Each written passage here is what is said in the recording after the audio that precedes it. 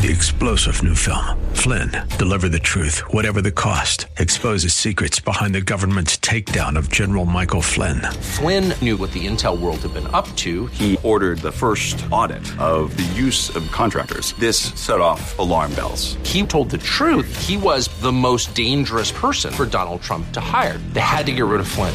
Flynn, deliver the truth, whatever the cost. Available now. Watch it today. Go to salemnow.com. salemnow.com.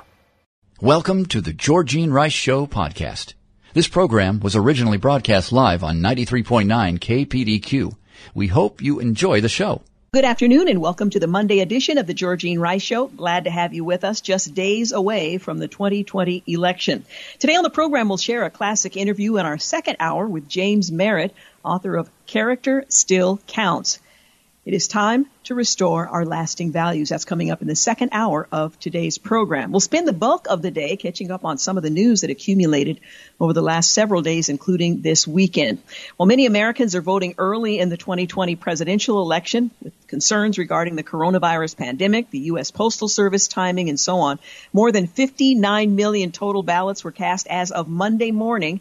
And that suggests a record turnout for this year's race compared to 47.2 million early votes cast in 2016. That's according to data from the United States Election Project. Of course, we here in the Portland area in Oregon, we've received our ballots. We're now poring over the information regarding the ballot measures and the candidates and so on, not just the presidential election, but down ballot as well. The numbers are stunning, according to Elections Project founder and University of Florida political science professor Michael McDonald. He says in a blog post on the project website that not only are people requesting a record number of ballots, but they're actually sending them back sooner, giving elections workers more time. And let's hope that this all translates into an outcome that is without question. Meanwhile, Vice President Mike Pence will not preside over today's Senate vote to confirm Judge Amy Coney Barrett to the Supreme Court. He's currently on the campaign trail. He's scheduled to make a stop in Minnesota on Monday, despite an outbreak of the coronavirus cases among people in the vice president's inner circle over the weekend. 5 cases of the coronavirus were reported among the vice president's close associates on Saturday, and that includes Pence's chief of staff, Mark Short. The vice president and his wife, Karen, both tested negative for the coronavirus on Saturday. The announcement that Pence will not preside as the Senate president over the confirmation vote comes after Senate Democrats sounded the alarm that his attendance would amount to a health hazard for other members. Not only would your presence in the Senate chamber tomorrow be a clear violation of the Centers for Disease Control and Prevention guidelines, it would also be a violation of common decency and courtesy, something that hasn't been seen in the Senate for some time, coronavirus notwithstanding. But that's a quote from Senate Democrats, including Minority Leader Chuck Schumer, writing on Monday in a letter to the vice president, adding that his presence is not a risk worth taking. Little closer to home, the cases of COVID-19 in the state of Oregon, according to officials, have reached 765 cases as of this weekend, 4 deaths over the weekend as well. Oregon had 649 deaths total, 3,005 hospitalizations, 41,341 cases altogether, with some 800,000 tests. Those are the latest Oregon numbers. Now, you should note that both in Oregon and in Washington, they don't update their websites throughout the weekend, so the numbers that I've just given you are as of Friday. There'll be new numbers today. They'll come out in the interim from our taping this program and it broadcasting this afternoon at 4. As of Saturday in Washington, their numbers were 2,296 deaths total, 8,280 hospitalizations, 102,900 cases. Those are the latest Washington numbers. As of the national numbers, 225,247 deaths across the United States. Well, after the Oregon Health Authority reported a new record high for its daily COVID-19 case counts with 550 new cases on Friday, or as of Friday is more accurate, the Oregon Health Authority reported an additional 765 new cases and 4 deaths over the weekend. On Saturday, the Oregon Health Authority reported 399 cases and 4 deaths, and on Sunday, they reported 366 cases and no deaths. Well, starting tomorrow, Portlanders will be able to apply for $500 in housing assistance as part of a new assistance program for Portland residents who are struggling with the health and financial impacts of COVID-19. And auto repossessions are expected to surge in the coming months As COVID-19 hardship programs begin to peter out, temporary consumer protections expire, and unemployment numbers remain very high. Meanwhile, Governor Kate Brown's Healthy Schools Reopening Council is debating the metrics that schools should use to make reopening decisions, and it's doing so behind closed doors. Well, the governor's office says the council is an advisory body to the governor, so they are not public meetings. That would be true under Oregon law, but actually there's nothing stopping the governor from allowing the public to listen as the council considers options and information. She could make the council's meetings public. The governor just isn't. Well, there was a press release about the council's Wednesday meeting, the substance of it, and what it said, and the information that was shared, though, was kept secret. The release pointed out, as of this week, only 2 counties currently meet Oregon's metrics for in-person instruction for all grades. However, Oregon as a whole is exceeding the statewide 5% positivity rate maximum allowed for schools to move forward to reopening. Well, have kids, are there kids in classrooms? Well, the answer is not many. Worried that under the present metrics, many kids will not be able to return to classroom instruction until next school year, or what ensures students and school staff are adequately protected. Why can't the public listen in on this important debate? These are some of the questions that are being addressed. There was a public records request for any shared presentations that were made at the Wednesday meeting. The Oregonian made a more comprehensive request, but the governor's office declined to provide that information, and the debate presumably will continue, and one can only hope that at some point portions of it at least will be made public. Well, for Oregon's legislative Republicans, the 2018 general election was a post-Halloween horror show. Already in the minority that November, the GOP lost seats in both the State House of Representatives and the Senate, giving Democrats the 3/5 supermajorities needed in theory to pass any bill on a party line vote. Well, the result was so deflating for the party that the then House Republican leaders, they likened his members to not even legislative speed bumps beneath Democrats' treads. But you can't run over what's not there. In 2019 and again in 2020, Republicans walked away from the Capitol 3 times to slow or halt Democratic policies they agreed with. The Democrats had the votes, but they didn't have the quorum required to take them. Well, those high-profile no-shows bring a unique dynamic to the legislative races that are playing out in Oregon this year. Can Republicans use a narrative of Democratic overreach on topics like climate change and taxation to win both back the ground they gave way in 2018? Or will the toxicity of the presidential race spur another blue wave that can give Democrats the 2/3 majorities needed to render even a Republican walkout impotent? Dirk Vanderhart, writing for OPB, points out, perhaps not surprisingly, leaders in both parties are professing to love their chances. It's a good offensive, says Representative Christine Drazen of Canby, the House Minority Leader. That map is hard for Democrats when you get to be so big. It's almost like they're collapsing under their own weight. Not so, say the top Democrats. I think it will be the blue wave year, says Senator Rob Wagner, a Democrat from Lake Oswego, Senate Majority Leader. Democrats currently hold 38 seats in the 60-member House, 2 members away from a 40-person threshold that would allow the party to conduct virtually any activity they might choose without the Republicans being relevant in any tangible way. Interesting races to watch down ballot. Well, Oregon homeowners struggling with the coronavirus pandemic will still have to pay their property taxes by November 16th. And while counties collect property taxes, the deadline for the payment is set by Oregon law and can only be modified by action from the legislature. Counties are required to charge interest on properties with delinquent tax amounts. Well, homeowners have the option to pay their property taxes in 3 quarterly installments or in 2 installments, but the first payments are still due November 16th. Homeowners who make their full payment by the 16th receive a 3% discount. I received my property tax notice in the mail on Friday. I didn't even bother to look at it. I knew it was bad news. I knew the increase would be staggering. I'll look at it, as Scarlett O'Hara would say, and Gone with the Wind tomorrow. Well, the 3 Portland area counties began mailing property tax statements to approximately 700,000 people over the weekend. Collections have risen by about 5% over the previous tax year in all 3 Portland area counties, and that's following tax increases every year previous. Well, that increase can be attributed to 3 factors: an annual 3% increase in assessed value on many properties, which is the percentage that Oregon caps annual increases in the taxable value of property, revenue from property taxes on new construction, and new or increased levies from tax measures approved by voters in individual districts. Well, property taxes are distributed by counties to all taxing districts within their boundaries. Those include schools, fire protection districts, ports, and more. The truth is, it's in the mail. Hey, you're listening to The Georgene Rice Show. Quick break. We'll be back, so stay with us. You're listening to The Georgene Rice Show podcast. It's aired on 93.9 KPDQ. Hey, we're back. You're listening to The Georgene Rice Show. By the way, I failed to mention that James Blend is producing, Clark Hilton engineering, and Dan Rice has given up the use of his office for the sake of the cause. Also in the second hour, we'll be talking with James Merritt. It's a classic interview. Character still counts. It is time to restore our lasting values.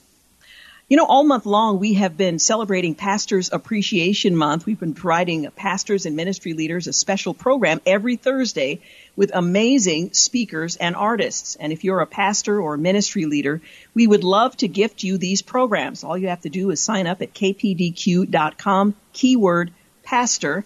The last one is this Thursday, but if you sign up before then, you'll receive all 5 programs. You can enjoy all of them. Again, go to kpdq.com, keyword pastor.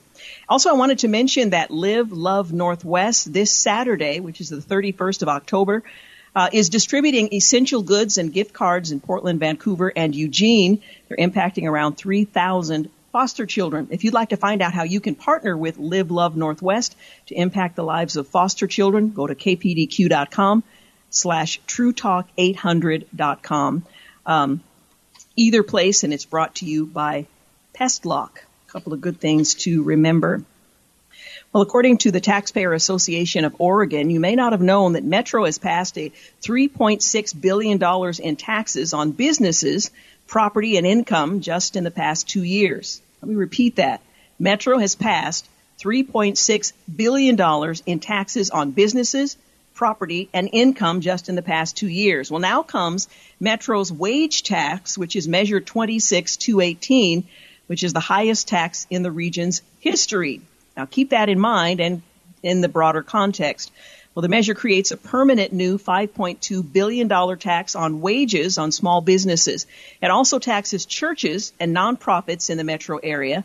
Metro's wage tax will be hitting churches with a massive tax at a time when they are forced to have their doors shut. Oregon's larger churches have been separated from their congregations while at the same time straining their resources to help the poor, the needy, and the vulnerable who are being impacted by the virus and massive job loss. Also remember, Metro exempted itself and other state and local governments from paying its own new taxes. Keep that in mind. Measure 26-218, new church and charity tax. I hope you're reading your voter guide and are looking for resources other than the state of Oregon to supplement what you're learning about these measures and the impact it's going to have, for example, not just on business, but also on churches. I read a rather interesting piece in the Oregon Business Report, and I wanted to share it with you. I think I have enough time to do that. It's written by a business owner, John Jackson, in the Portland area. It was originally featured in the Oregon Transformation newsletter. And this is what he writes. I am not sure if Mayor Wheeler is sleeping while his apartment is burning. I ask myself, as I look around the disaster of a city that used to be Portland, is the mayor leading under the influence of political correctness? Has he been in Chinatown lately, locked under the overpass, talked to city planners, the Department of Transportation or permit offices, visit local businesses? Over the past few years, probably longer, small businesses have suffered a tremendous blow. The wheels are falling off the bus while it barrels toward the Willamette. I am talking about pre-COVID and pre-Black Lives Matter. COVID-19 exposed and illuminated some of the cracks in the city's policies as it concerns small business. As a minority-owned business operator in Portland, I find it extremely painful and punitive to conduct business in the city. I would say that some of the coolness and appeal of life in Portland are the beautiful vistas, the liberating environment for expression, and awesome dining and entertainment opportunities. These are some of the reasons people are moving to Portland. However, Portland is quickly becoming one of the most expensive cities to live in. Currently, housing is indexing at 180% of the national average. As a business owner, I wonder if We're getting our money's worth from the leaders of our city. I believe the tide is turning and popular opinion is waning. There may be an exodus coming unless positive changes happen first. My story is simple and may be one of many just like it. He goes on to write, in May of 2019, I signed a lease to open a Portland location. I was really looking forward to opening a new style restaurant in such a foodie town. I worked years to develop a concept and style of restaurant that could be a national franchise. Now I finally would be in a top 20 market and a highly competitive food town. After months of searching, I found a promising location in downtown.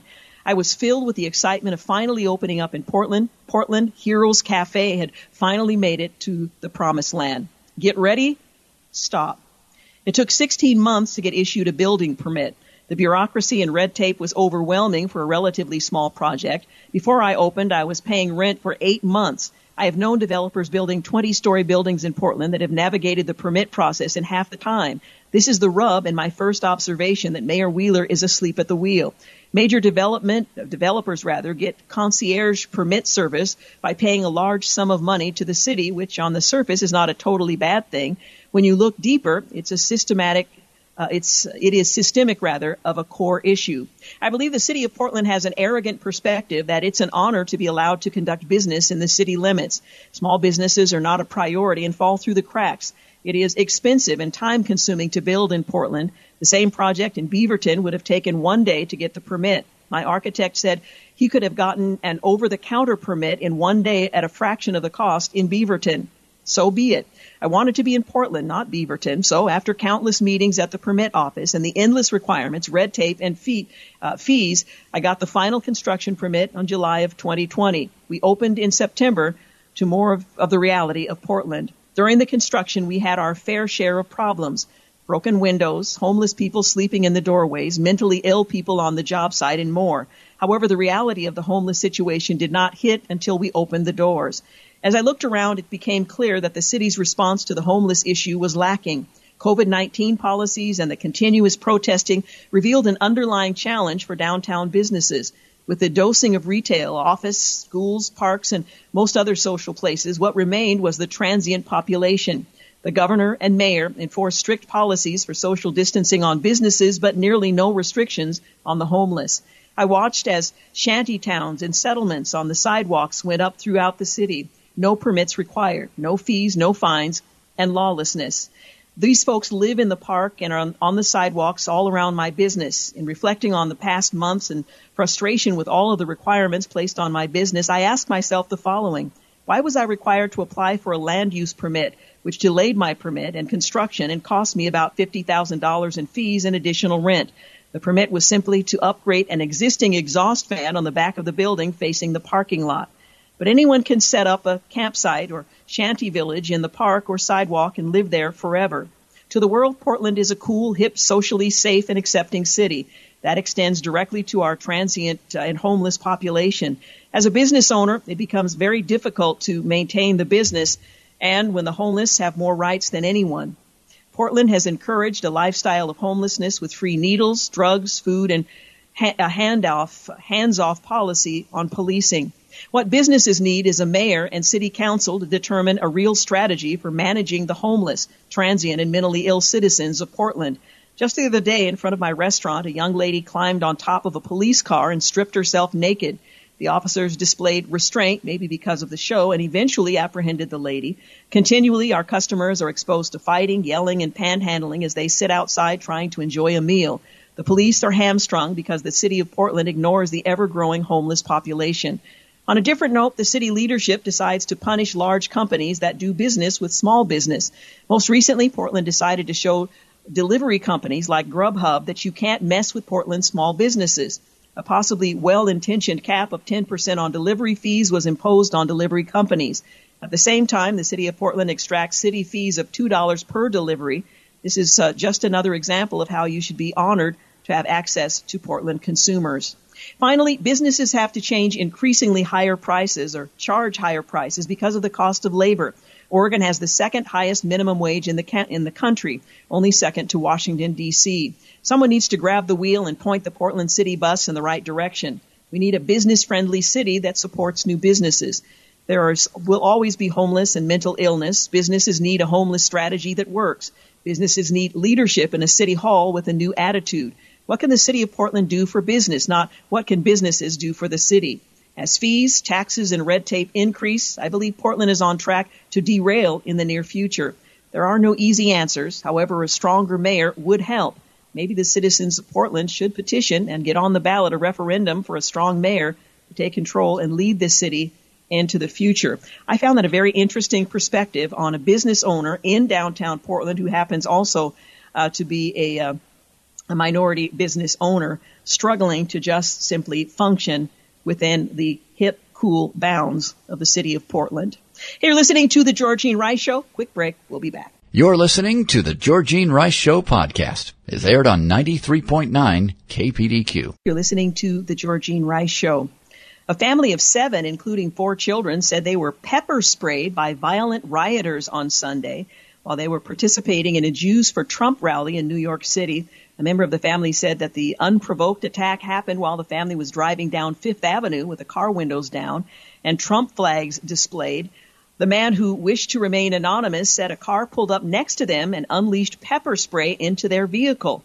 Well, immediately the kids started crying and screaming, and the driver jumped out of the car after he was pepper sprayed as well. The encounter was one of many violent confrontations between the rally's participants and the rally's protesters. The Jewish Telegraph Agency reported that the convoy was to take place in several Orthodox Jewish communities ahead of a planned event in Brooklyn's Marine Park. It was organized by Boris Epstein, who is an advisor to the Trump campaign and co-chair of the Jewish Voices for Trump. And I mention it not just to prove the point that one side is evil and the other is not, but this is the level of vitriol that we have come to. A family of 7 that includes small children in the back of a car is assaulted in a peaceful demonstration. And this is just unacceptable. We've gotten to the point where we generally believe, apparently, that it's acceptable if we disagree with someone, we can assume that they are evil to the core and therefore they deserve to be subjected to abuse of any kind. And it's very telling about where we are as a culture during this heightened political season. And I hope that followers of Jesus are rising above that. We may have strong feelings about the election. We may have strong feelings about the candidates whose names will appear on our ballot. But I hope that we are guided by the Spirit of Christ in us rather than our interest in political outcomes. Because the truth is, this election will come and go. This nation will rise and fall. But God is on the throne, and ultimately we will give account to Him for how we conducted ourselves. It's not enough to just have the right views on the subject. We need to conduct ourselves in a way that reflects a right attitude and reflects our following of Jesus. So I hope we are above that as strongly as we might feel about issues of our day. Well, in other news, I should say, hundreds gathered for a Trump caravan rally across Long Island, and an NYPD cop has been suspended for using a loudspeaker to say Trump 2020 while on duty. The union has already opposed that suspension. And Jewish leaders penned an open letter in support of President Trump ahead of the election. 4 to 5 more countries could reach a peace deal with Israel, we're now being told. Meanwhile, when the Senate votes this evening to confirm Judge Amy Coney Barrett to the United States Supreme Court, it will be just over a week before Election Day. That will decide what both parties are portraying as the most important race in American history. Of course, every presidential race is the most important in history at that moment. But if Barrett is confirmed to become a member of the highest bench of the country, and with Republicans easily having enough votes to confirm her, that seems to be a foregone conclusion. One of the first cases she could hear as a new Supreme Court justice could decide who wins the White House. Well, courts at all levels have been deluged with cases relating to balloting in the run-up to Election Day. And there is an official Election Day, although it will be rendered nearly irrelevant. And with the ongoing coronavirus pandemic, one case in particular has garnered national attention, with the possibility of Judge Barrett, a conservative jurist, joining the bench and giving the court a 6-3 conservative majority. Republicans are hopeful that the Supreme Court would rule in favor of ignoring the ballots received after Election Day. Now, Democrats, on the other hand, are decrying Barrett's confirmation as a political act by the president to help him maintain the White House in a race that shows him consistently losing in the polls and as a voter suppression tactic. Now, if the president is trailing in the polls, it would seem to me that there's no need for concern because he will lose so soundly that these numbers or these challenges will be rendered irrelevant. But nonetheless, each is fighting for territory. Meanwhile, Senator Susan Collins says that she's voting against Amy Coney Barrett, her confirmation to be fair and consistent, while Lisa Murkowski announced her support for Amy Coney Barrett during a rare Saturday Senate session. Well, the Senate voted to limit debate on the Barrett Supreme Court nomination, a move toward final vote this evening. And Democrats are trying everything but have failed so far to derail the Amy Coney Barrett confirmation. Well, tumultuous weather is expected across the country this week, with historic wildfires burning here in the west, a tropical storm heading toward the Gulf Coast by midweek, and an early season winter storm expected to bring snow and ice from the Rockies into the plains. California has endured its worst wildfire season in history. They're bracing for the most dangerous winds of the year, a forecast that prompted the largest utility to announce plans to cut power Sunday to nearly 1 million people to guard against its equipment sparking new blazes. The National Weather Service issued winter storm warnings, watches, and advisories from the central and south of Rocky Mountains into the plains and even down toward West Texas and Oklahoma. Meanwhile, Tropical Storm Zeta is gathering strength in the Gulf of Mexico, may reach Category 1 status by Monday before coming ashore somewhere between Florida's western panhandle and Louisiana by midweek. That's according to the National Weather Service. In other developments, Colorado wildfire has forced new evacuations as firefighters are praying to get a lot of snow. And as I mentioned, Tropical Storm Zeta forms and is forecast to become a hurricane and track toward the Gulf Coast. Well, Ice Cube, the rapper, for those of you who don't know, says he's not playing politics by working with the Trump campaign on the Platinum Plan for Black Americans. And Kamala Harris burst out laughing when she asked if she has a socialist perspective. That's one of the tactics that she uses when she doesn't want to answer a question that might be unflattering. She bursts out laughing without actually asking the question. She's charming, she's attractive, and oftentimes gets away with it. Well, Trump continues to hit Biden on his fracking stance in key battleground states. I'm not sure which stance, since he's held both views on the subject. And if Biden wins, he tells the Wall Street Journal Wall Street supporters, that he can't wait to increase taxes. So that's something on the horizon that one can expect. Death taxes and tax increases under a Biden administration. And a Blackstone group will buy Simply Self-Storage in a deal worth $1.2 billion, the Wall Street Journal is reporting. Samsung shares have risen on the news that Chairman Lee Kun-hee's death, and NASA has reached a new key milestone with U.S. companies competing to provide moon landers. Apparently there's a lot of trips planned. Well, the New York Times op-ed, opinion piece, in other words, questions the legitimacy of the Supreme Court, not just the Supreme Court justice, but the Supreme Court itself. Well, the story opens, we are lawyers who clerked for Justice Anthony Kennedy, a lifelong conservative appointed to the Supreme Court by President Ronald Reagan. We urge the Senate not to confirm Judge Amy Coney Barrett or any nominee until after the presidential election. Rushing through a confirmation will be, with an election underway, threatens the very legitimacy of the court. Tim Carney points out that the partisans trying to undermine the legitimacy of our government because the other side is winning, this isn't good. Chuck Schumer says the Senate Democrats are taking over the floor all night to fight the sham process by Senate Republicans. We will not stop fighting. And Senator King from Maine is threatening to pack the court. Jacob Rubashkin says, I think people underrate the extent to which rank-and-file senators have been procedurally radicalized over the past 5 years. When King was elected, it was unclear if he'd caucus with Democrats or Republicans. Now he's openly indicating he would support court expansion. And the debate takeaways, the news clips, the post-de facto fact checks, and the sound bites to be used in ads over the next 10 days all favor Trump, says the National Review. In this regard, Biden did poorly and will suffer continual bleeding in the swing states. Well, with over 50 million votes already cast, I'm not sure it's going to make as much difference as it might in a conventional election where the debates take place long before people are voting. And from the Wall Street Journal, they point out that the media continue to ignore Biden corruption. The editorial board writes, this is laughable coming from the crowd that spent 4 years pushing the Russia-Trump collusion narrative from 2016 that was ginned up and promoted by the Hillary Clinton campaign. They spun the claims of the Steele dossier despite no supporting evidence and no on-the-record witness. Yet now they claim that on-the-record statements from a former Hunter Biden associate, along with emails and texts that the Biden campaign hasn't disputed, should be kept from the public. In a New York Post story about the widening scandal, they note this was never a scandal solely about Hunter or Joe's brothers, James and Frank. It was and has always been a Joe Biden scandal. And meanwhile, the Daily Wire points out Biden struggles to remember the name of his opponent twice, calling Trump George in a weekend appearance. You're listening to The Georgene Rice Show. We'll be back. You're listening to The Georgene Rice Show podcast. It's aired on 93.9 KPDQ. Hey, we're back. You're listening to The Georgene Rice Show. In the second hour of today's program, we'll hear a classic interview with James Merritt. Character still counts. It is time to restore our lasting values. That phrase really resonates right about now. It really became popular during the Clinton administration, and what a dive we have taken since then. Character still counts, and the sides that were taken by the right and the left on the subject. Anyway, that interview coming up in the second hour of today's program. Well, Delta has added non-mask wearers to their no-fly list, and the story notes the list is usually reserved for suspected terrorists. So you don't wear a mask on a Delta flight, you are tantamount to a terrorist.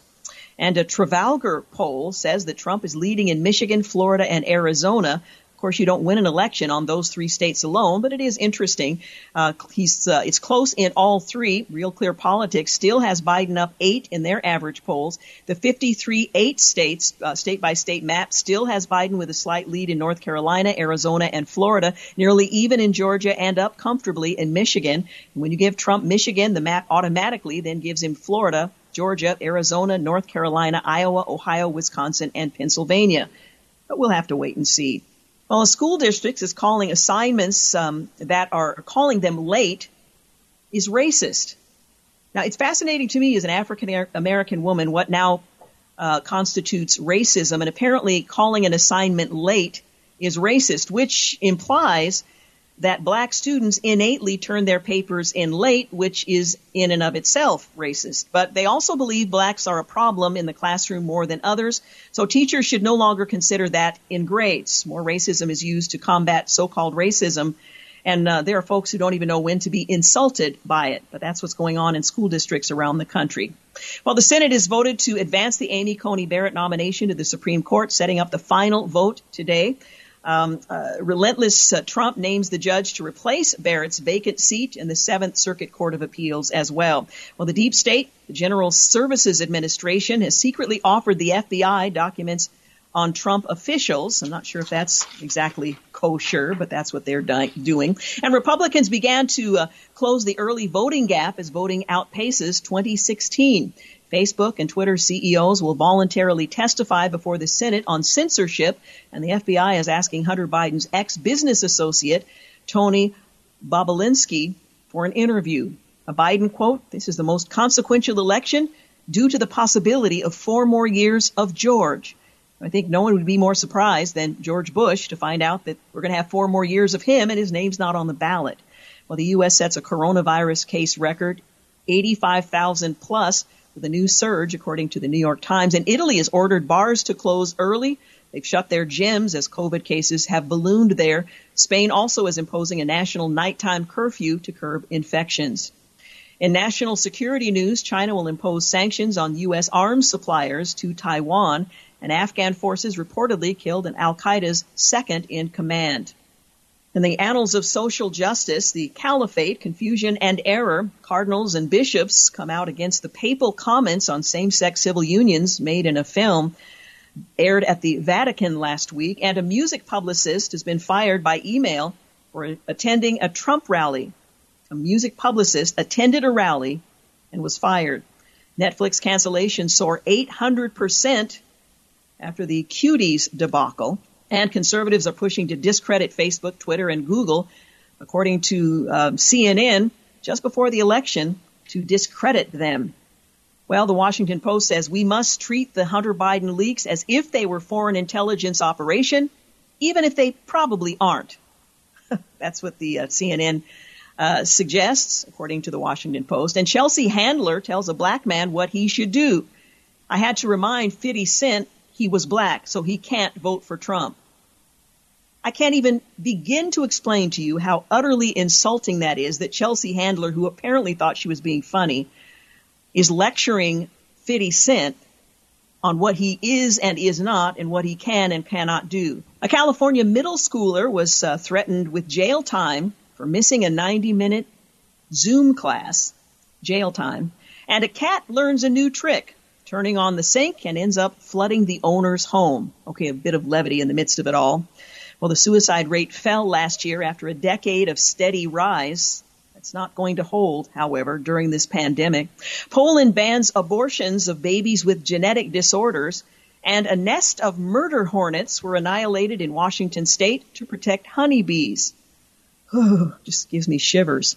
Well, a Texas 14-year-old won $25,000 for developing potential COVID-19 treatment, and a group of boys find and return a purse stolen 3 years earlier. The recipient says it restores my faith in humanity.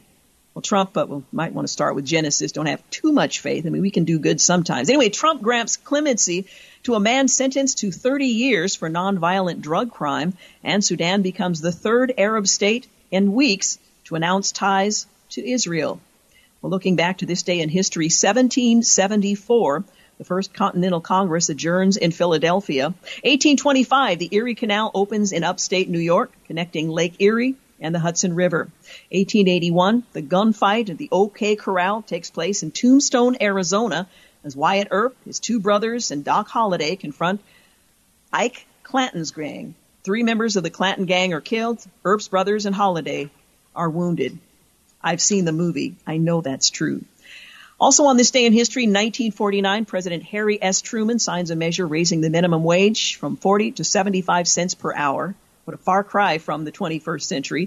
1984, baby Faye, a newborn with a severe heart defect, is given the heart of a baboon in an experimental transplant in Loma Linda, California. Baby Faye would live 21 days with the animal heart. 2001, President George W. Bush signs the USA Patriot Act, giving authorities unprecedented ability to search, seize, detain, or eavesdrop in their pursuit of possible terrorists. And finally, on this day in history, the Los Angeles Dodgers and the Boston Red Sox take to the field for what would become the longest World Series game in history. An 18-inning marathon lasts 7 hours and 20 minutes. The Red Sox win 3-2 on a home run by Max Muncy. My guess is James Blend was watching. I mentioned earlier that 5 that are close to Vice President Pence have tested positive for coronavirus. The Vice President and his wife have tested negative for the virus this weekend.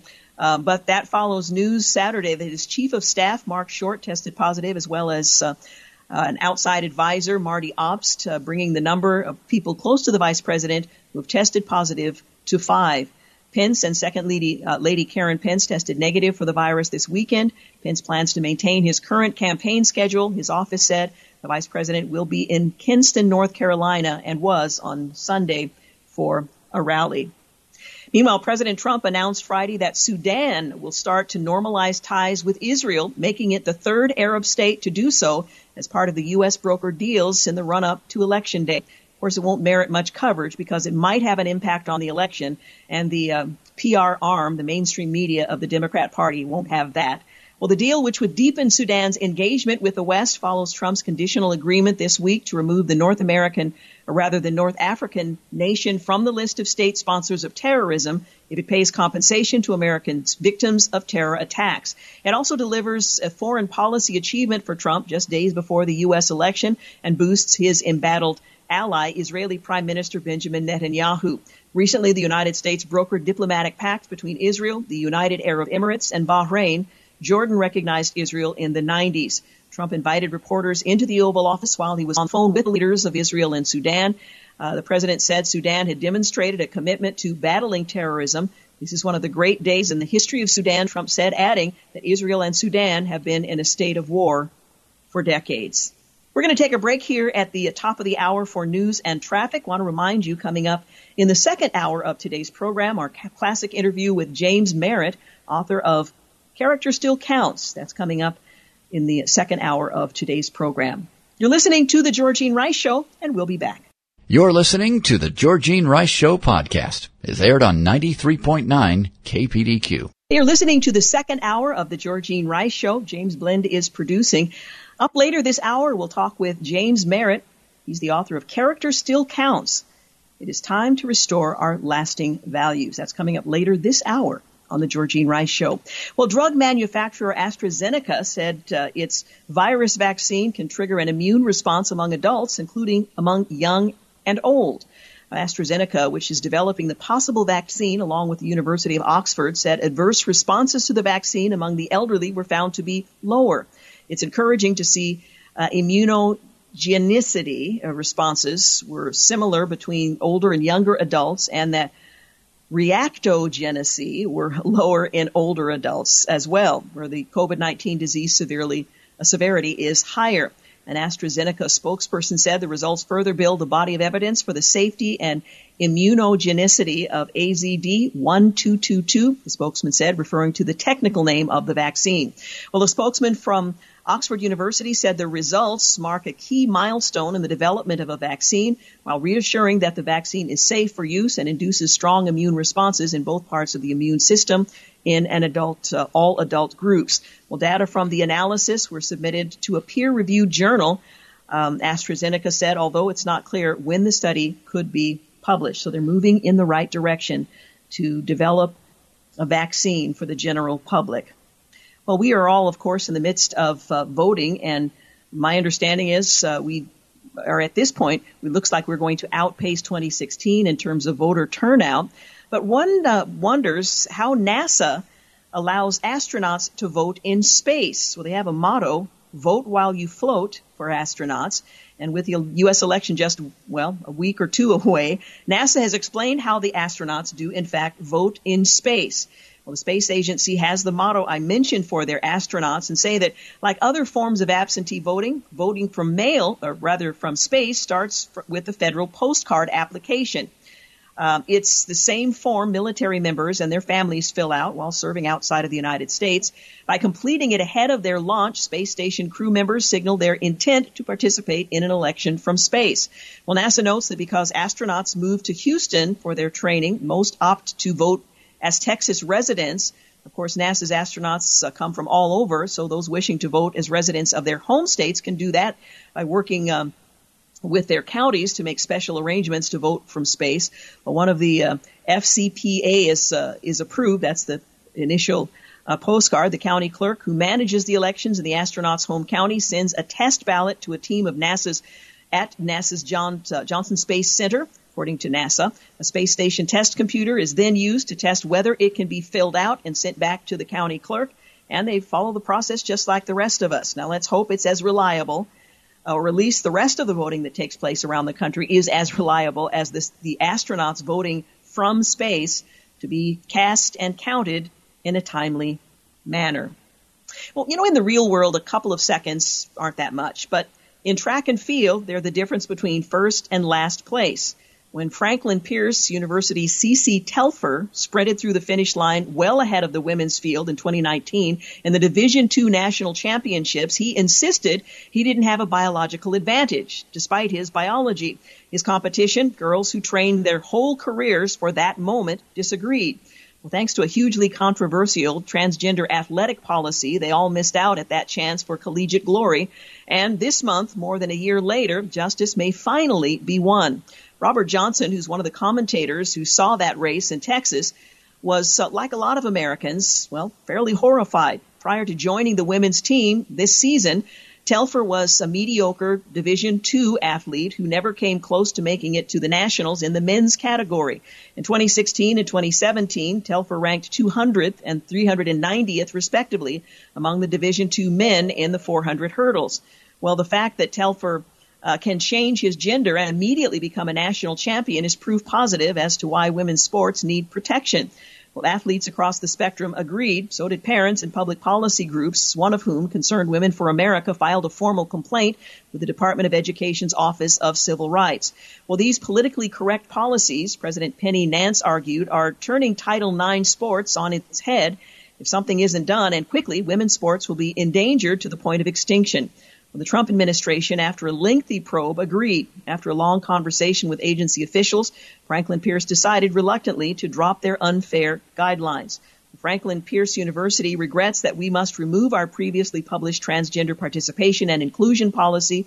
We remain committed to an inclusive environment for all of our students while also complying with federal law. Franklin Pierce University and the Department of Athletics will continue to support all students and student athletes. Of course, one of the major concerns this summer was that what kind of impact the U.S. Supreme Court redefinition of sex would have on girls' sports.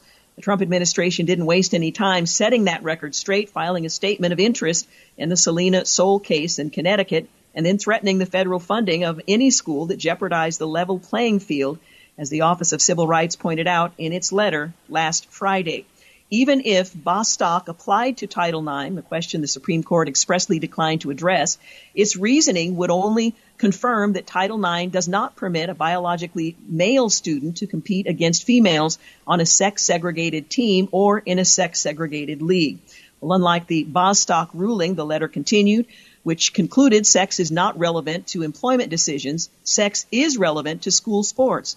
Under the resolution, Franklin Pierce says until the end of the month to prove that the policy has been changed. In the meantime, CWA says this ought to be a warning shot to the NC2A and every college and university in America to back off policies that discriminate against female student athletes and restore equity in women's sports. We are grateful to the Trump administration for righting this wrong and hope more Americans wake up and realize that these common sense protections are what next month's election is all about. Again, quoting from Concerned Women for America. Well, several Roman Catholic prelates either denounced or attempted to clarify comments that Pope Francis made last week that endorsed civil union laws for same-sex couples. Cardinal Raymond Burke, an American who has before described homosexual relationships as profoundly disordered and harmful, said in a statement, such declarations, referring to the Pope's statement of on civil unions, generate great bewilderment and cause confusion and error among Catholics faithful, insomuch as they are contrary to the teaching of sacred scripture and sacred tradition, end quote. He went on to say they cause wonderment and error regarding the Church's teaching among people of goodwill who sincerely wish to know what the Catholic Church teaches. He further described the papal comments. They impose upon pastors of souls the duty of conscience to make fitting and necessary clarifications.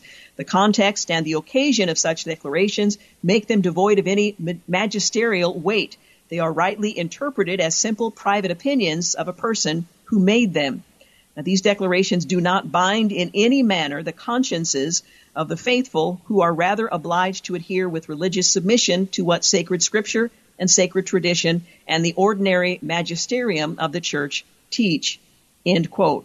Well, Burke sits on the Vatican's highest court and formerly served as the Archbishop of St. Louis, Missouri, cited both the Bible and the Catechism of the Catholic Church to lay out his case that God ordained the differences between the sexes for a reason and that homosexual relationships are contrary to the natural law, closed to the gift of life and void of a true, effective, and sexual complementarianism.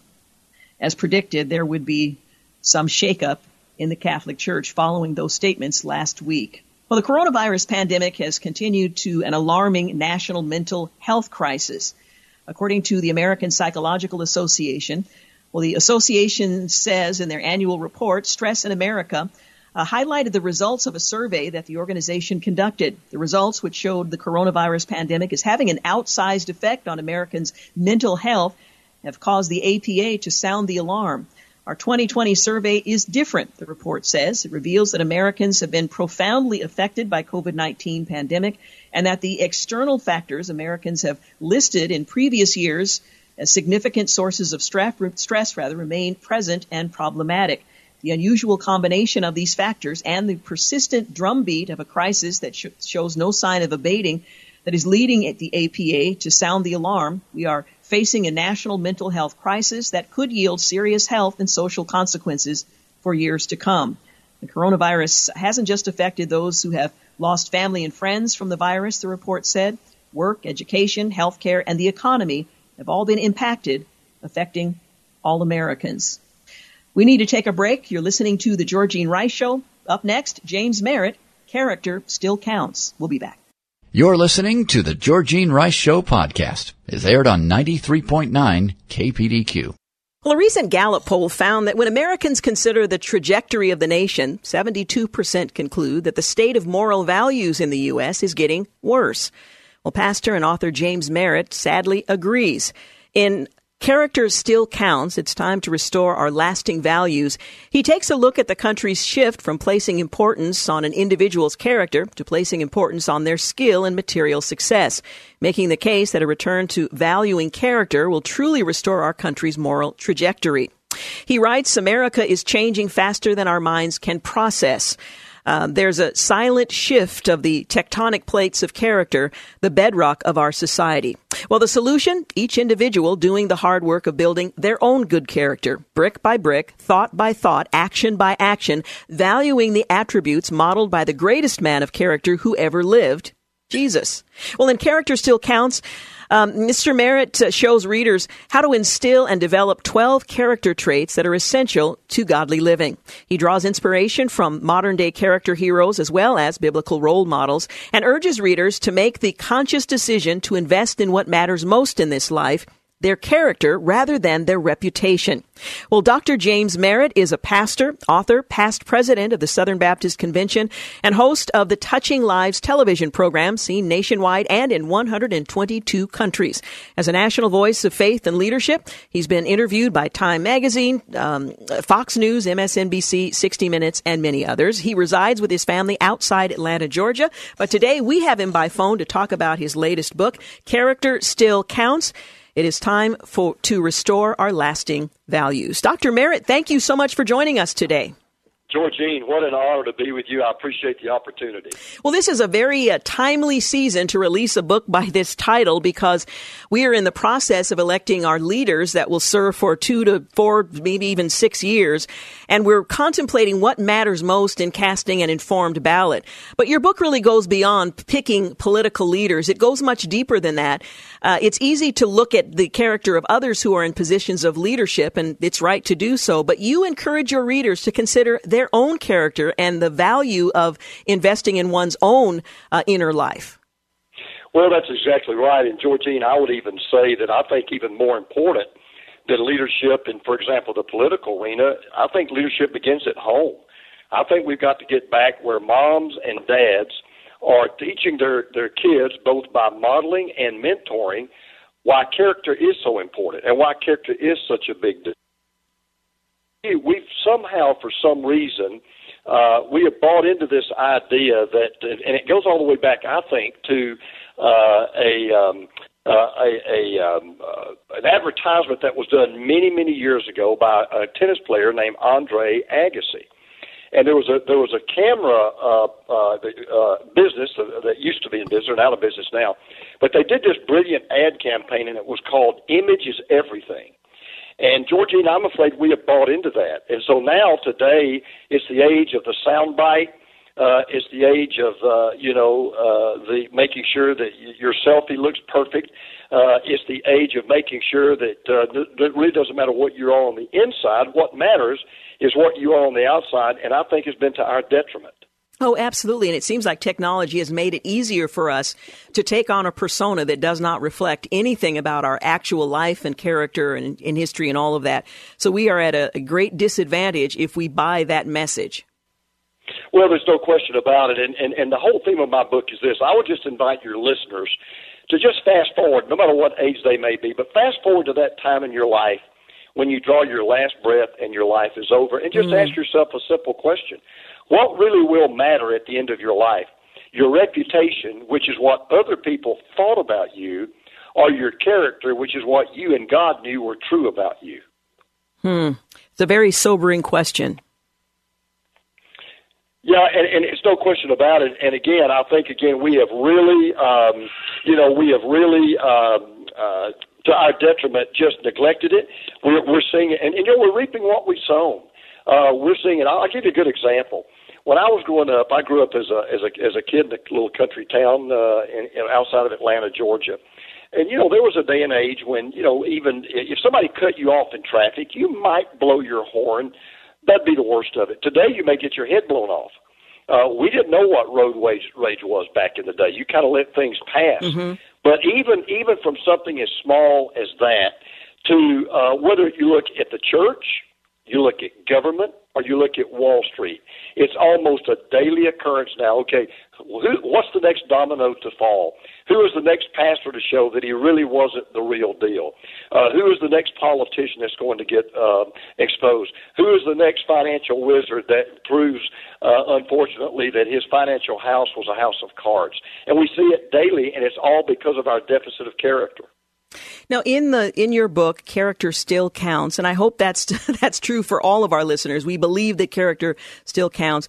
You examine 12 values that are integral to a person's character and look at how they can be instilled in an individual's life and developed. What are these character qualities that we ought to pursue? Well, I'm glad you asked, and as I go through these slowly, I would again ask your listeners just to imagine a situation. Imagine that you are the CEO of a large company, and you're about to hire someone that maybe you want to be your successor one day. And I come to you, and I not even maybe even knowing that much about your business, but I say to you, hey, I want to recommend a lady to you to take over your company one day. I know you're looking for a successor. I want to recommend a lady, and I don't know a lot about her technical skills, but let me tell you about this lady. And I tell you that she is a person of integrity, honesty, humility, loyalty, respect, authenticity, generosity, courage, perseverance, self-control, forgiveness, and faithfulness. Regardless of what her degree may be, regardless of where her education may come from, or even how much experience that she has, if you're a person of character and you understand the importance of character and leadership, you would say, I've heard all I need to know. I've got to interview this lady, and even if she's not the right fit, I've got to find a place for her, because you don't find people like that very often. Yeah. You write that some of the chapters were harder for you to write than others. Why was that the case, and which were some of the more difficult? Well, that's a great question, and I'll tell you why. It takes, let's be honest, it takes a certain amount of two things in the book that I list to write this book, and one is humility and the other is honesty. First of all, I've got to be humble enough to admit, and I am, look, I'm still working on my character. I found myself coming up short in some of these chapters that I wrote, to my chagrin and to my regret, and a classic case is self-control. I'm a very highly driven, intense person. Patience is not my virtue. For years, I didn't have a volcanic temper, but I had a temper. And, it came out sometimes in my fathering. I would be too strict with my own children, which I admitted to them and asked forgiveness for. And some of these character traits, frankly, when I was writing the chapter, I'd have to put the pen down and simply tell the Lord, Lord, you know that I'm not really qualified to write this. I need to take my own advice. And it was just difficult. And that was probably the main chapter for me, was that whole area of self-control. And I call it caging the lion. And it's just always been a battle for me, probably will be an ongoing battle for me. Yeah. The first two values that you address in your book, Character Still Counts, are integrity and honesty. First, let's talk about the difference between the two and which you feel is more costly. Yeah, excellent question, and it really goes to the heart of the book. First of all, people sometimes confuse those two things, and they really are different, and so I'll make it very easy and simple. You can have integrity. You can have honesty without integrity. But you cannot have integrity without honesty. And I'll give you this illustration. If you're a bank teller and I walk into your bank and I pass a note across to you and it says, "Give me your money or I will kill you," I may be very honest with you. I may be telling the truth. Your life may be on the line. But what I'm doing has no integrity. So you can be honest without being a person of integrity. On the other hand, integrity goes right to the heart, not just of honesty, but it really goes to the heart of all of these virtues. And when I was asked, Georgene, to write this book, I told my publisher, I said, okay, I've got two demands that are non-negotiable. I want to determine what the very first chapter is, and I want to determine what the second chapter is. I want to bookend these chapters. And they said, fine. So integrity, it's not coincidental that I put integrity first, because I believe integrity is the foundation of all of the other character traits. I told my 3 sons growing up repeatedly, boys, if you don't have integrity in your life, no matter what else is true about you, it doesn't matter how far you go in life, how high the corporate ladder you climb, how much money you make, how much stuff you accumulate, if at the end of your life you didn't have integrity, you really didn't amount to much of anything. And I define integrity as always doing the right thing at the right time, in the right place, and this is the key phrase, regardless of the cost or the consequences. And that's why I think, Georgene, that by far and away, the most costly of these traits is integrity. Because if integrity goes out the window, you can rest assured it's like the first domino falling. Yeah. If integrity goes out the window, most of the rest of these will never, ever materialize in your life. We're going to take a quick break, but I'll continue my conversation with Dr. James Merritt. His book is titled Character Still Counts. It is time to restore our lasting values. You're listening to The Georgene Rice Show. Back in a few moments. You're listening to The Georgene Rice Show podcast. It's aired on 93.9 KPDQ. Continuing my conversation with Dr. James Merritt. He is the author of Character Still Counts. It is time to restore our lasting values. And it's not just about their character, it's about our own. And in the book, he offers 12 character traits that we all should aspire to. In the book, you write that we can learn something about respect from David. Now, there are some things we might not want to learn from him, but respect is one of them that you highlight. What can we learn about respect from David? You know, that was actually, one of my favorite chapters because it's a story about how David had an adversary by the name of Saul. David was the innocent party. Saul was the guilty party. David was literally being hunted down like a dog, and even though he was the king's best friend, he was being treated as his worst enemy. And he had an opportunity to do what anybody would have done probably in his situation, Georgene, and would have never blamed him for it. He had a chance to take his enemy out, but he didn't. Instead of justice, he gave him mercy. Why? Because he was still the king. And David had learned that there's a very valuable principle in Scripture, and that is that you do respect authority. You may not respect the person sitting in the seat of authority, but you do respect the position of authority. And the reason why the book is so important, one thing I don't think anybody can disagree with this, Georgene, there has been a tremendous loss of just old-fashioned courtesy and civility in this country. Yes. You can't even have a political discussion without, in 2 minutes in, people get hot under the collar, their veins bulge out, they start calling names. I mean, it's just toxic. And I even tell our church, I have a motto about politics. I never make the political personal, never. We can disagree. You can be a Democrat, a Republican, liberal, conservative, libertarian, whatever. And we may have vociferous disagreements and debates about any number of issues. But at the end of the day, I'm not your enemy, and you're not my enemy. And you'll get a lot further in discussions when you do it with civility and courtesy than you do with hostility and name-calling. Again, one of those character traits, respect. And what does it mean to live an authentic life? There are references in our culture quite often to authenticity, but I'm not sure we know what it means to live an authentic life. You know, the reason I love that chapter, I think that chapter really would appeal to young people. The number one trait that millennials, according to every survey I've read, are looking for today is authenticity, and that simply means that you're always true to you regardless of where you are or whom you're with. You know, one of my favorite comedians was an old comedian, some will remember, named Groucho Marx. And he famously said one time, I wouldn't join a club that would have me as a member. And, the point being that, he wasn't always real in his persona. And I think people really appreciate that whether you're with the President of the United States or you're with the janitor on the bottom floor of a company, you treat people exactly the same, and you are always the same. You don't put on airs. You don't pretend to be something that you're not. The opposite of authenticity is hypocrisy. And the one thing that even Jesus hated more than anything else was hypocrisy. And people today, I have found that particularly a younger generation, they are looking for someone that's just the real deal. In fact, I don't think that anyone, Georgene, can be paid a higher compliment than to be told, you know what, Georgene, you know what I've learned about you? You're the real deal. You're you're the same thing in private that you are in public. You're not two different people. You don't put on a mask.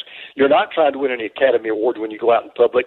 You are who you are all the time, and I think it's a tremendously great, valuable character trait that too often is missing in our society. Another of the character traits that you write about in your book, Character Still Counts, is generosity. And you write about 3 things that you and your wife do in order to cultivate generosity, which doesn't come naturally to us. Yeah, let me just say this to those that are listening today. Generosity is something that's hard to cultivate. If you think about it, we are absolutely convinced that getting is more important than giving. And that that the person that dies with the most stuff wins. And so what I share in this book is we've got to change 3 things. We've got to change the way we look at money. We've got to see that money is not an end in itself. It's a means to an end. And the reason why God blesses us is not so that we can raise our standard of living, but so we can raise our standard of giving. And then we want to be proactive in where we leave money and be very careful in how we leave it. Money is a legacy. We're all going to leave behind some legacy. And so Teresa and I, even now, we're kind of being very strategic about making sure that after we're gone, whatever God has blessed us with continues to do work for Him after we're gone. And then finally, we've got to refuse to love money. The Bible does not say that money is the root of all evil, because it's not. But the love of money is the root of all evil. And living in the most materialistic culture we've ever lived in, and the most affluent, there is only one antidote for the disease of what some people call affluenza, and there's only one cure for the disease of greed, and that is being generous with what you have. You write about the importance of self-control, which is something that I think we would all benefit by if we would make that a pursuit in life as we attempt to develop character. Talk a bit about self-control, both for the individual and certainly for those who are in positions of influence and leadership. Well, at the end of the day, I think the most important battle you have to win on a daily basis is within yourself. Let me give you an example. Let's say I'm talking to a believer who's listening tonight, and you need to be reading your Bible every day, but you don't. Because instead of getting up 15 minutes early, you hit the snooze button. You just lost the battle with yourself. Or to give you another example, and to show you how these are intertwined, so you're in a store and you see something you want. Maybe it's a blouse, maybe it's a shirt, maybe it's a pair of shoes. You don't need them. You've already got more blouses or shirts or shoes than you already wear, but you give in and you buy it anyway. You just lost the battle with yourself. And I think that is the most important battle we have to win every single day, because if you lose the battle with yourself, you probably won't win many other battles. But if you win the battle of self, you're set up for victory in every area of your life from day to day. Yeah. What public figures would you say demonstrate high moral character? People we may be familiar with or think we know at least. Well, I'll give you just one example, and it's from the world of sports because I happen to know him. But Coach Mark Richt is what used to be the head football coach at University of Georgia, and also at Miami. I've known Coach Richt for 20 years. He was beloved by his players. He was beloved by the fans because he lived out his faith. I saw him both in private and in public on many occasions, and he literally was a man that was the same whether he was at home or whether he was on the football field. And I will say this, I think too often we're so critical. I believe there are a lot of people that are in public service, that are in government, that are on Wall Street, even in Hollywood. Yeah, I think there are a good number of people, and we neglect them because we tend to look for the bad apples. But I think, that would be the first thing that comes to my mind would be Mark Richt, because he is a person that really does, value all these. And I can tell you another one, he's not living anymore, but nobody I've ever met in my life engendered all of these values like Billy Graham. Yeah. He was Billy Graham's one of the 3 greatest men that I've ever known, ever met in my life. Had the opportunity to be with him on several occasions. I was in his home, actually, just a few years ago, spent an hour with him. And Billy Graham personifies everything that you would want for your son or daughter to be. Yeah. Now, you also focus on the ultimate character in the world and what we can learn from him about exemplifying the values that you discuss in your book. And, of course, that's Jesus himself. Yes. I told you, as I said, that was the main chapter that I insisted on, and I call this the main character, and here's why. When you read the book, you need to go ahead and understand, like I have, look, we're not all going to live out every bit of these characters every single day. We're going to fail. We're going to fall short, and that's all right. We're human, and God understands that, but it is a standard we should ascribe to. Yes. And that's true of every single person who's ever lived or ever will live except one. And the thing that kept coming back to me as I wrote all these chapters, Georgianne, was, there's one guy, there's one person out of the some 30 billion people that anthropologists say have lived on this planet since time has been measured. Of the 30 billion, there's been one single person, only one, that perfectly personified all of these character traits 24/7 every day of his life. And that's Jesus. Well, I wish we had more time, but we don't. I want to thank you for joining us. Again, the title of the book, Character Still Counts. Dr. Merritt, thank you so much for being with us. You're listening to the Georgene Rice Show podcast. It's aired on 93.9 KPDQ. Hey, we're back. You're listening to the final segment of the Georgene Rice Show. I want to remind pastors and ministry leaders, as you know, all month long, we've been celebrating Pastors Appreciation Month by providing pastors and ministry leaders with a special program each Thursday with amazing speakers and artists. Well, if you happen to fall into either of those categories, pastor or ministry leader, we'd like to gift you these programs. All you need to do is go to kpdq.com. The keyword is pastor. The last one is this Thursday, but if you sign up before then, you'll receive all 5 programs. You can enjoy and appreciate not only the teaching, but also the music performances. Again, kpdq.com. Keyword is pastor. A reporter for a Christian Post made an interesting observation. Cancel culture, transgender ideology, Antifa protests, internet surveillance is an anti-religious totalitarian regime like the former Soviet Union coming soon to the United States. And I think some of us would just say, oh, that's just an exaggeration. That cannot be true. But he was interviewing Rod Dreher. Now, according to Dreher, who's best-selling author of The Benedict Option and senior editor at the American Conservative, he says the answer is yes, and churches must be prepared for it. We're talking about a soft totalitarianism.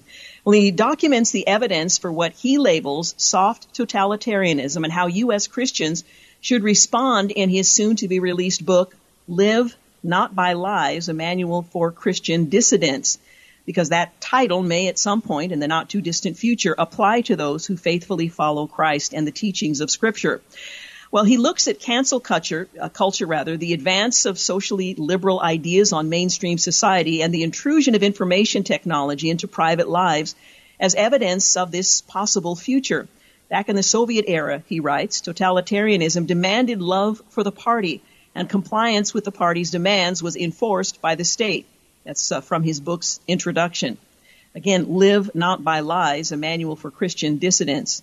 Today's totalitarianism demands allegiance to a set of progressive beliefs, many of which are incapable with logic and certainty with Christianity. Well, the title is derived from a quote from famed Russian anti-communist intellectual Alexander Solzhenitsyn, who uttered the phrase not long before being exiled from the Soviet Union.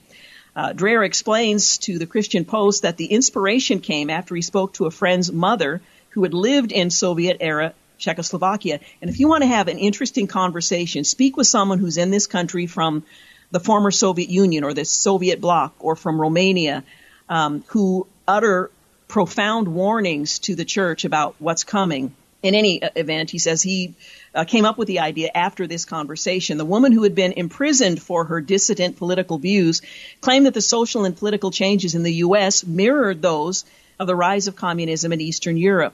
That struck me, he says, as really alarming. I don't know if I believed it, but once I started talking to other people here in the United States and in Europe who lived through all of this, it became clearer that may in fact be the case. So it's a rather interesting book that I would recommend that is not yet released, but is expected to be released at some point in the not too distant future.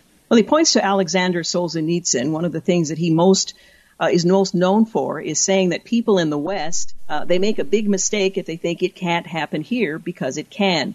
Well, the Christian Post talked to Dreher about the upcoming book, And he was asked, how would you say the book compares and contrasts with others like the Benedict option? And he points out that in the original book, he talks about very generally about de-Christianization in the West and how Christians should respond to it on a daily basis. Well, in the new book, he does focus much more intensely on one aspect of that, which is the arising of systematic oppression and marginalization and oppression of traditional Christian believers.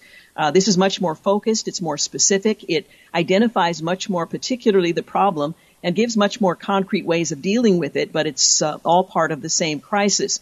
There are people who don't think at all that we're moving toward a sort of totalitarianism, which is a big word, and when you consider at its complete fulfillment and its maturity, that's not what he's talking about. Again, he's referring to it as a soft totalitarianism because they think of it as the sort of thing that Christians believe are just wrong and weird. But I didn't write a book for them. He wrote the book for Christians.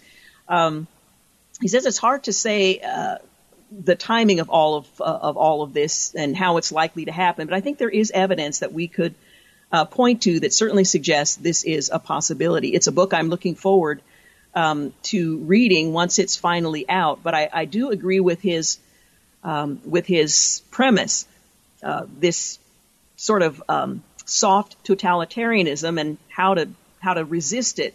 Well, he does say that it's hard to pinpoint particular groups, but he gives an example of just one example. He became a listener to Joe Rogan. It's a podcast, and he was impressed by not because he was a conservative. He seems to be a left libertarian, if he had to pin him down, but also got a lot of common sense. And he's been very strong about the way the transgender movement, for example, is exploiting teenage girls and their anxieties. He was listening to that newest podcast in which he talks about how difficult it is to have a common sense conversation with anybody these days because everybody is so rampant and so ideological.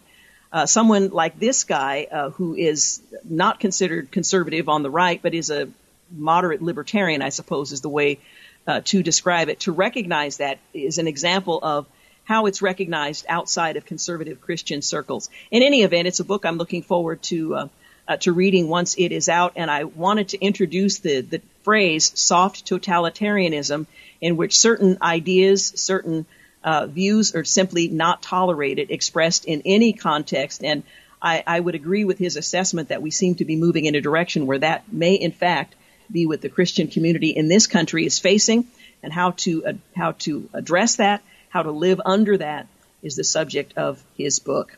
Well, I want to thank James Blend for producing today's program, Clark Hilton for engineering, Dan Rice for the use of his office, and thank you for making the Georgene Rice Show part of your day. We're approaching the election. I hope you're spending time just praying for the outcome, praying for your neighbors, that we can return to an environment where we can live peaceably with one another, even if we have strong disagreements, and especially pray for those with whom you most strongly disagree. Who knows what God might do in our country if we're praying. Have a great night. Thanks for listening to the Georgene Rice Show podcast. If you'd like to download a podcast of the show or would like more information on today's guests, please visit the show at kpdq.com or on Facebook. Follow the show on Twitter at GRice Show and like us on Facebook. And join us live every weekday at 4 for more critical thinking for critical times on 93.9 KPDQ.